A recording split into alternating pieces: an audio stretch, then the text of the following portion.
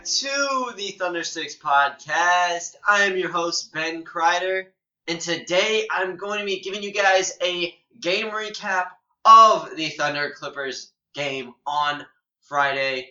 Before I go into that, though, I just want to say my bad for these podcasts kind of coming out like after lunch. I try to record them pretty late at night and get them out around 5 or 6 a.m. CST.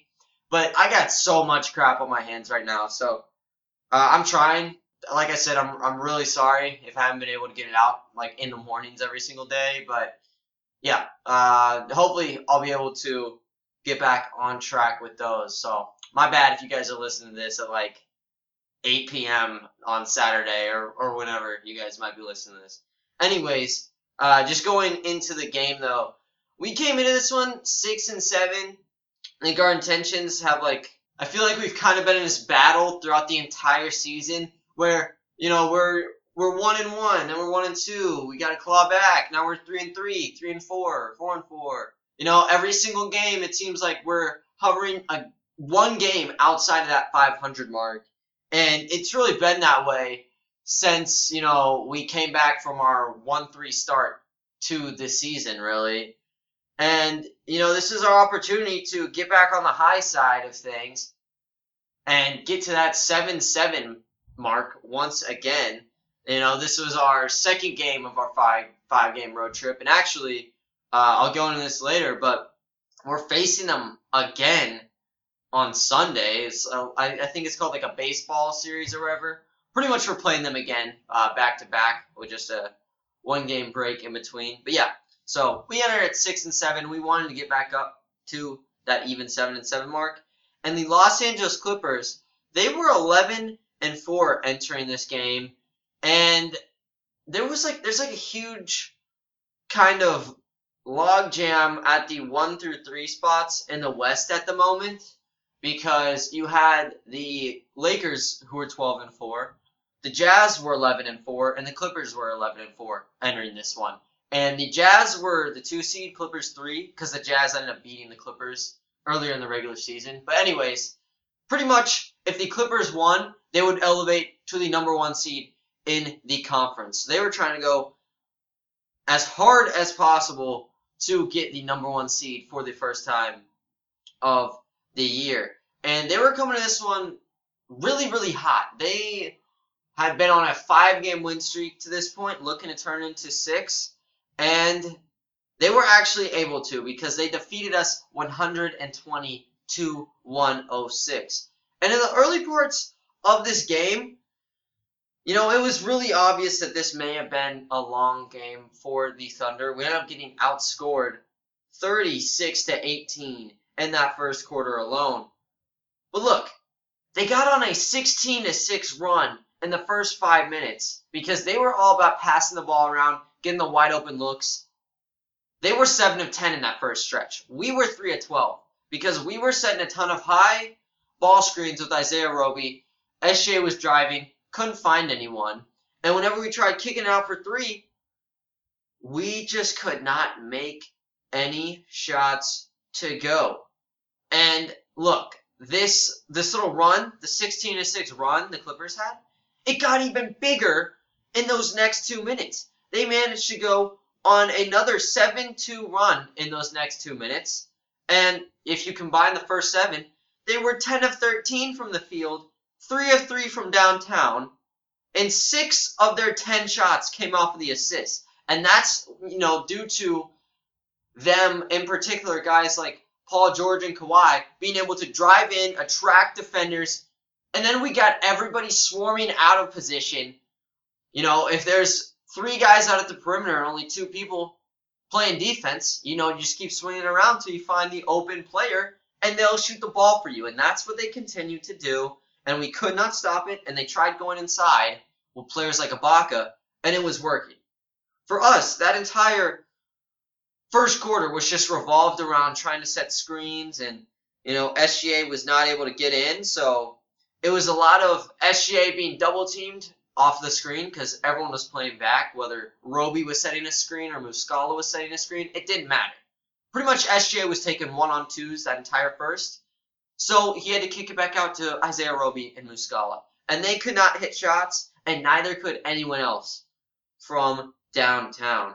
OKC started 4 of 16 to begin things and 0 of 9 from the 3-point line. So it was a major issue because our offense was just not firing. Whenever our 3 is not there, we tend to struggle a bit because, our options are really just going to SGA on penetrations, which he is one of the best in the NBA at doing so.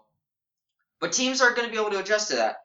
And, it was one of those things where no one was hitting and we kind of ran out of options. So SGA just shot 2 of 7 in that first quarter for 4 points. And the team collectively, we didn't hit a 3 in that first quarter at all. We shot 0 of 12 from deep on what was pretty much wide open shots. And the Clippers, they slowed down from their 3-3 start from beyond the arc, but they still managed to shoot it 4 of 8 from 3 to begin that first quarter. So they were not doing that shabby whatsoever to begin things. And it's also worth mentioning, they were shooting 63% in that first quarter. Like, what? So, second quarter kind of seemed like our time. We need to come back, get at least a little bit of a run in there, so it's not a complete blowout. And Poku, he hit our first 3 of the game. And the irony there is gold. I'm really happy Poku was able to find his shot. So he hits a pull-up, where he gets the ball, dribbles it once, and just chucks it up there. Line drive, bang. And after that, we kind of stagnated. There was not a ton going on offense. Hamidou Diallo, though, he got the ball maybe like 8 feet out from the rim, took one dribble in, and just soared up. He didn't have any sort of running start, but he just flew up in the air. His head's damn near at the rim, and he almost cracked it in. If he would have got the posterizer dunk, I forgot who it was on, but if he got the posterizer dunk down, that would have been on SportsCenter, and that would have been probably the biggest deal out of that game. It doesn't matter who wins or loses. That's going to be, the Blake Griffin dunk on Kendrick Perkins. You see that in all the YouTube highlight reels or whatnot. The Diallo over whoever that Clippers defender was, that's going to be plastered all over YouTube for the next 10 years. Forever, pretty much. He wasn't able to get it to go, though. Would have been really crazy if he managed to pull it off. Just wasn't meant to be, I suppose, and it's just like we couldn't get anything really going to break us out of this huge deficit we found ourselves in. And we actually were outscoring the Clippers 10-9 at one point in that second quarter. But then the Clippers went on a 10-0 run to take a 55-28 lead. And going back to the threes, we kind of reverted back to chucking up threes. When we started out scoring them in the beginning parts, it was because we were going down low. Whenever we settled at the perimeter, it was just brick after brick. We started 2 of 20 from downtown, and we did catch a bit of fire after that. So the whole live by the 3, die by the 3 does have some merit to it because we kept shooting, and we went 3 of 4 after that point to elevate us to 5 of 24. From 3, and it actually helped us get back into this game because the Clippers had a lead as big as 27 points in that second quarter, but it got cut down to 17. And the reason that we were able to cut it down, it wasn't because of that 3 of 4 shooting outburst we had from 3. Sure, it definitely helped us to some magnitude, but the credit needs to go to SGA. He was converting on near everything. He was getting every shot he wanted in. He was taking Marcus Morris to the post and fading on him. He hits it. He was hitting step back threes. I think he hit 2 step backs on some Clippers guys in that one because they were forcing him to play outside.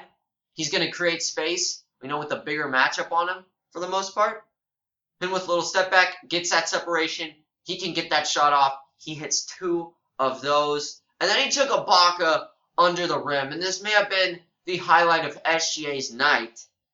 He was driving baseline, and he's going up for this reverse layup or whatnot.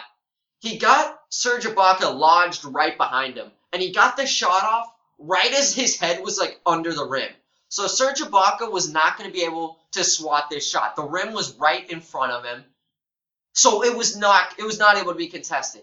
And Ibaka, I mean, we've seen him before. He is one of the best defenders who have ever come through the Thunder organization. So he made it difficult. But this acrobatic reverse layup was not, missing. He ended up nailing it down.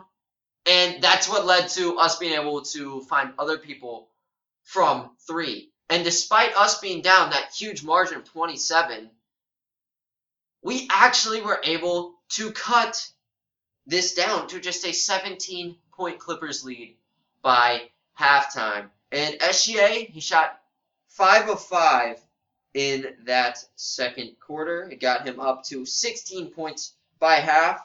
Really just leading the charge. I mean, we had George Hill, who shot 3 of 5, as well as Darius Bazley, who, has been a major shot creator for us to this point. It has not been falling as of recently, but you cannot give up hope in Bazley. If at this point in the year you want to quit out on Bazley and try to, say that he's not better than a lot of other people and you don't see him in the huge future, you're just acting delusional.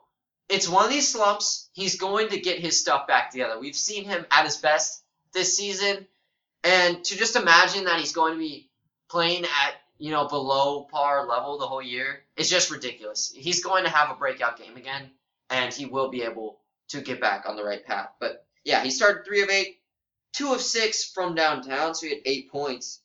And beyond that, there was not a lot of action. No, I will say Hamidou Diallo was a bright spot.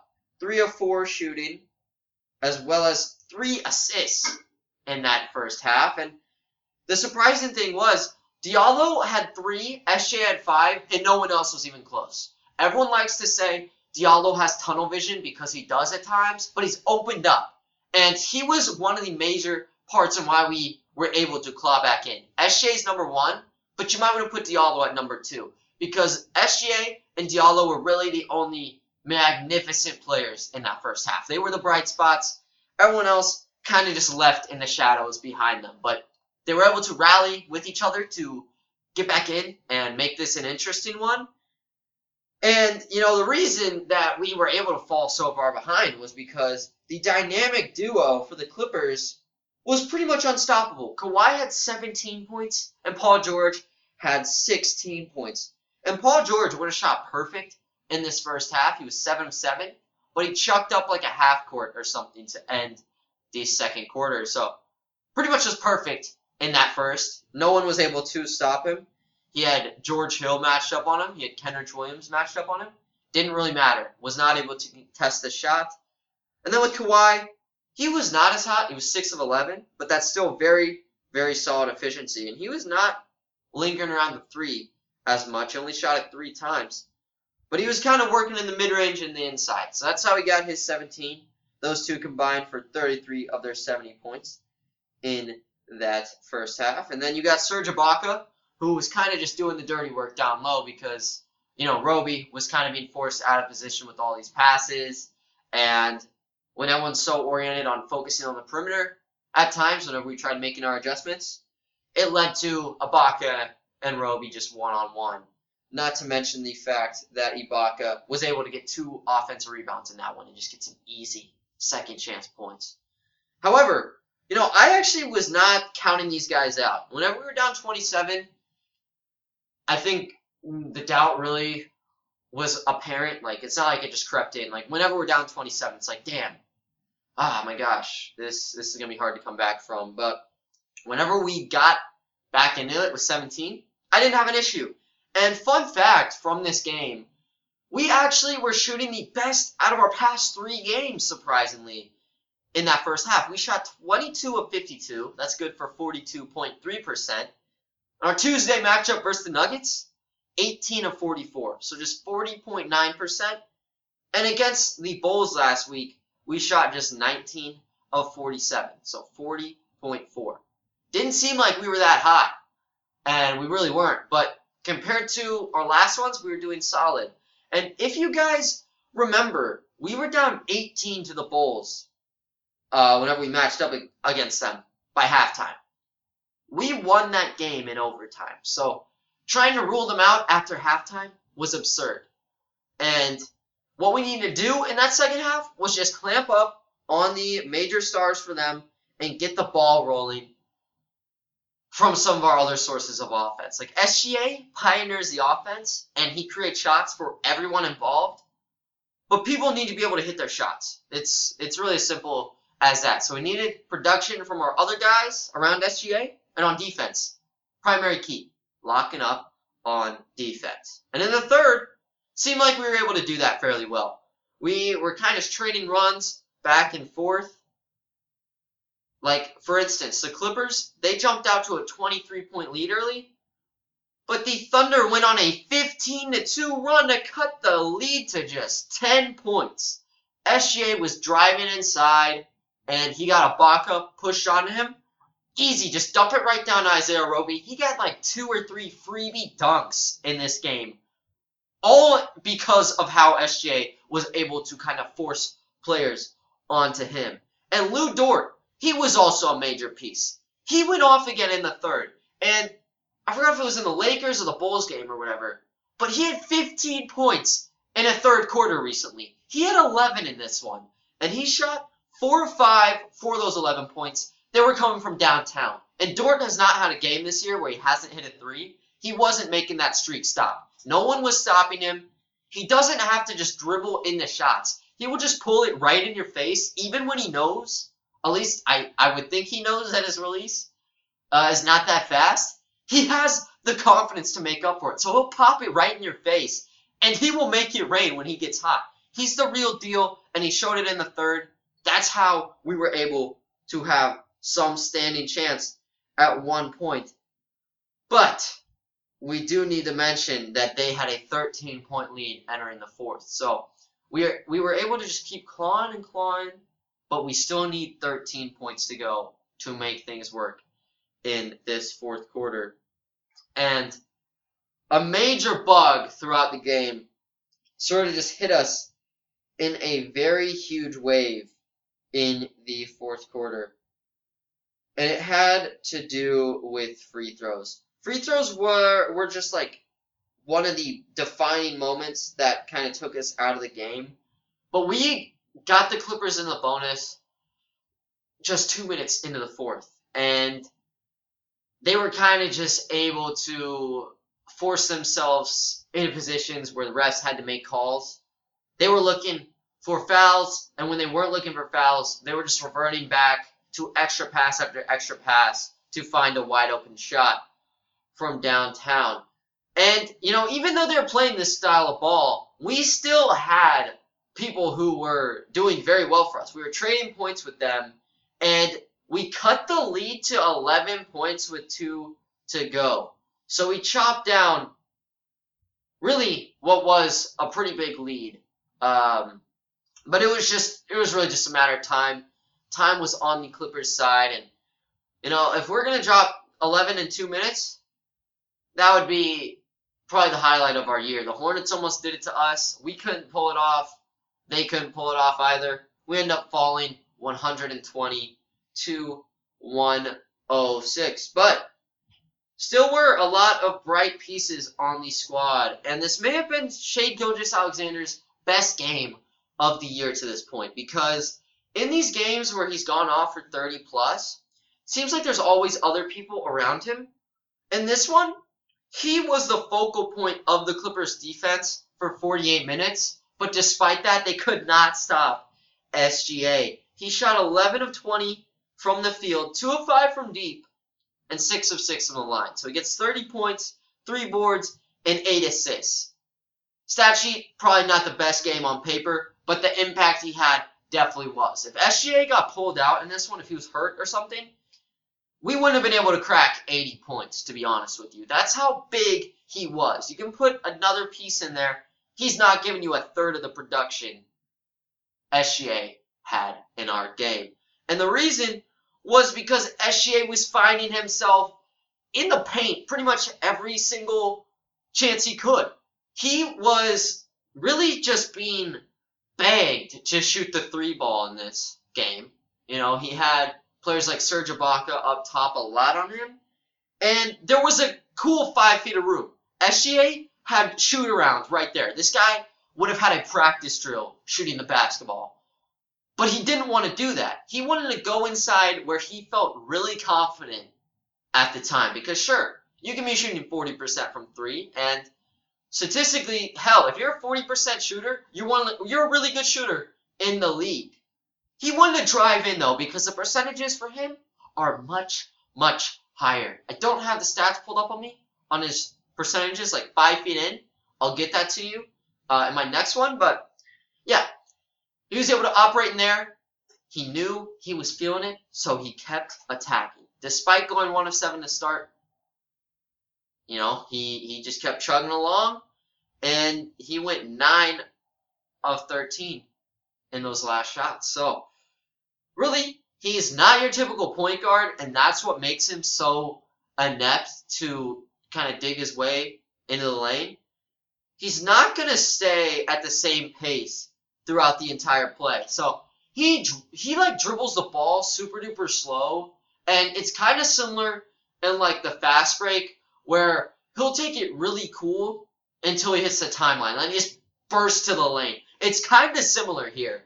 Like, he'll hit you with a couple super duper slow crossovers, and no one's going to get fooled like that. Like, I could be put on SGA, and his first couple of crossovers wouldn't be a problem. It's when he starts going into attack mode. Like, he gives you a couple feelers with the crossovers, but then, you know, in a snap of a finger, that's when he starts blasting off. And when he starts kind of moving from side to side to get you leaning one way or the other, that's how he finds himself in. So the change of directions and change of speeds, just rapid fire, catches the defense off guard. And that's how he's able to kind of just squeeze by a defender and take a big man to the rack. And he was able to do that. So good on him for getting the 30 points. A lot of excellent plays, not just inside, but as I mentioned, really everywhere, whether it's the threes, the middies, he did it all. So A+ on him, probably his best performance of the year. But when you look farther down the line, you still got Lu Dort, who had 19 points again. He has had these ups and downs where he's going for 20, you know, a couple games in a row. I don't know if he had a couple games in a row, but he was getting 20-point outbursts earlier in the year, and then he just cools back down to like 4, 5, 6 points. No, he was back to trying to drop 20 again. 19 on 7 of 13. Once again, leads us in 3 balls. Actually, I guess it ties, but he shot 3 of 7 from downtown. He's always been our most consistent shooter this year. As crazy as that sounds, like if I told you that in the beginning of the bubble last season, like, oh yeah, Lu Dort's going to be our best 3-point shooter next year, you would probably start laughing in my face. And, you know, I could even show you the roster, like what it looks like now. You would definitely put other people above him, like George Hill. Obviously, you have to throw him in, SGA. You probably have Dort at the very bottom because he wasn't hitting. He's changed that now. He's a real threat, so he was able to hit the threes, and then going inside, he's able to just get you. The defender frozen a bit, whether he's like pinned in a corner or something, he'll hit you with like a jab step or whatever, or just give you a quick size up move, and then he'll just try like going in the paint. And SGA, he's more like speed oriented when he drives in. Dort, he's more about the power. Like, if you wanted to be a little actor whenever Dort's trying to go in on you, you could probably try to get a charge. Like, you could jump in front of him. Dort's going to probably injure your shoulder because he's going to have so much impact on you. Like, just how fast, I don't know fast, but he's like a boulder driving through the lane. So anyone he's going in contact with, they're going to take a beating. So he brute forces his way inside, and that's how he gets the penetration shots. But with him being able to hit from 3, turns him into a very viable option. And another player who was a viable option, George Hill. 5 of 9 shooting, 2 of 5 from downtown. He was going back to the early stages of the season. He was going back to floaters. And he tried just turning into a 3-point shooting only player. I'd say in the past couple weeks, he needed to get back inside. And when no one else was really providing for us, George Hill was the pick-me-up guy. He hit some threes, but I really think the floaters are what helped a lot for us. He was the reason that we kind of got defenders a little bit shaken up, and then other people like SGA came out. But yeah, just getting in, 4 floaters. He wasn't fazed by the fact we were down a lot of points, and he ended up being one of our best pieces, really. And behind him, you got 2 other double-digit scorers off the bench in Muscala and Diallo. Muscala just firing away every single time he could. He shot 4 of 11, 3 of 9 from downtown. So, I mean, the percentages are not too solid. But no one else on the team was really hitting the 3 ball at a very high clip. And we started the 3 really poor. We got it up to 14 of 42, so just 33% by the end of things. So we got it back up. But the early struggles just stayed with him and the rest of the team there. So Diallo, he wasn't one of those guys. He was kind of an outlier where he wasn't wanting to shoot the 3. Every single player who we played shot a 3 in the game, but he only shot it once. And he was all about attack mode. So in 18 minutes, he got 10 points, 2 rebounds, 4 assists, and a steal. So good on him. I don't know why he got pulled. It's probably just due to the defense.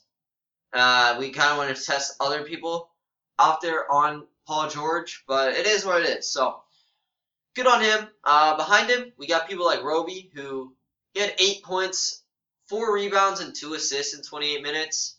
Ibaka was just outmatching him inside. Ibaka ended up finishing this one with 4 offensive rebounds, so not as bad as what Jokic, Millsap, and JaMychal Green were doing to us against Denver, but it was still there. So Roby was trying. He just kind of got put in a difficult spot again, and that's why I wasn't able to get as high of numbers here. So I'm not too worried. But all about SGA. This was really his game to take over, and if he hasn't proved to us that he's going to be a star in this league, this is the one where you need to be taking it very, very serious, if you have not already been. But for the Clippers, they move up to first in the West. Kawhi and Paul George were magnificent. There's no other way to put it. They had 60 points combined. Kawhi drops 31 on 10 of 21 shooting. Paul George, 29 points off 10 of 19 shooting. So, got cooled off from that 7 of 7 start. That's how we were able to get back in. But he was able to pick it back up when it mattered, like in the 4th quarter or whatnot. So those are your Commanders. Ibaka finishes with 17 on 7 of 8 shooting. 11 boards to go along that, so he gets the double-double that he wanted. Really, he was just able to just body whatever Thunder big that was thrown up on him. So really good performance from Serge. And Nicholas Batum, who was just given away when the Hornets bought out his contract. He's been a really good player for them. He's averaging like double digits, I think, when you include this game. He's averaging double digits for the year. And he's able to play at the 2, 3, and 4. He was playing more at the 4 in this game, so he's taking on Bazley. He was able to stop Bazley. As I mentioned, he only shot 3 of 8 in the game.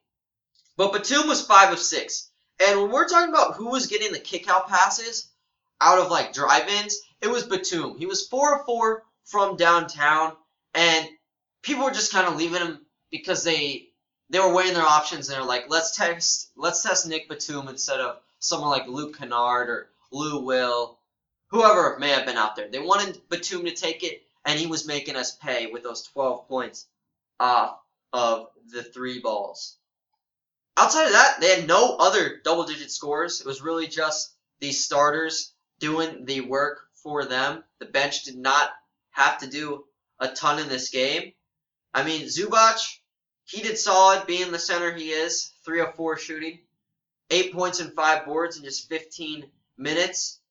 Lou Will and Luke Kennard, surprisingly though, they couldn't get any sort of rhythm. And I think we should have just been clamping up on Batum and making other people shoot it, because Lou Will and Kennard were not hitting the threes. They were 0 of 8 when you look at them together from downtown. So we did end up testing them, but may have been a little bit too late. Once we saw Batum firing up, you got to pull the plug on him. So Kennard and Lou Will were not feeling it. They only combined for 11 points off of 4 of 15 shooting. And the only other person of note probably is Marcus Morris, 3 of 7 for 7 points. The main reason they won this game actually did not come down to just field goal percentages, as you may believe so. The numbers tightened up a lot. Like, we shot 47% by the end of this game. The Clippers shot just 51%. And from 3, we actually shot a higher percentage than the Clippers. They cooled off big time with their bench guards. They were 10 of 33 for 30.3%. We were 33%. As I said, 14 of 42. The main reason the Thunder lost, officiating. And, I mean, they're making the right calls, but, I mean, we were blowing air in the face of some of these guys, and they were getting the trips to the line. They getting the bonus with 10 minutes to go in the fourth. I think we may have gotten it, like, with 5 minutes to go or something, but that 5-minute gap really just gave them the opportunity to take this game. They ended up shooting 25 free throws, and they hit 24 of 25. The only person to miss one of their free throws was Patrick Beverley, of course. And that was his only point, by the way. He was really just there for defensive efforts. But yeah, so 24 of 25 there. We only shot 13 free throws, and we only made 10. So that in total, they actually scored 14 more points off of free throws. If we want to subtract 14 from the Clippers' score, we would have had an extra period. So obviously, if we're looking at which of these fouls were the correct calls, yeah, they should have had that many free throws. Or near that. The outcome wouldn't have been swayed off a couple calls. They needed a lot more calls. But, we were kind of being hurt for our physicality in this game. The Clippers, they were kind of just thriving on it. They had 8 steals, and they did not have a lot of personal fouls to go with it. Only had 19 there. But with us, we also had 8 steals, had 21 fouls, so a bit more. But going off shooting, that's kind of where we struggled. When they were up in motion, we were giving them and one opportunities. And it really just ended up hurting us in the long run. So we are going to be matching up against the Clippers again on Sunday. So I guess tomorrow at this point. I'll make sure to get the game preview out to you guys. So do not worry about that. I'll be telling you all what to be looking out for this next one. And just a big hint, it's probably going to have a lot to do with rebounds because we got out-rebounded 55-36 in this one. And that's going to be some other stuff as well. So make sure to stay tuned with that. I'll be making an article on the game recap as well as the preview on my website, KyleSingler4MVP.com, if you want to read that. But other than that, that's all I got. So thank you all for listening to today's podcast. And I will talk to you all next time. See ya.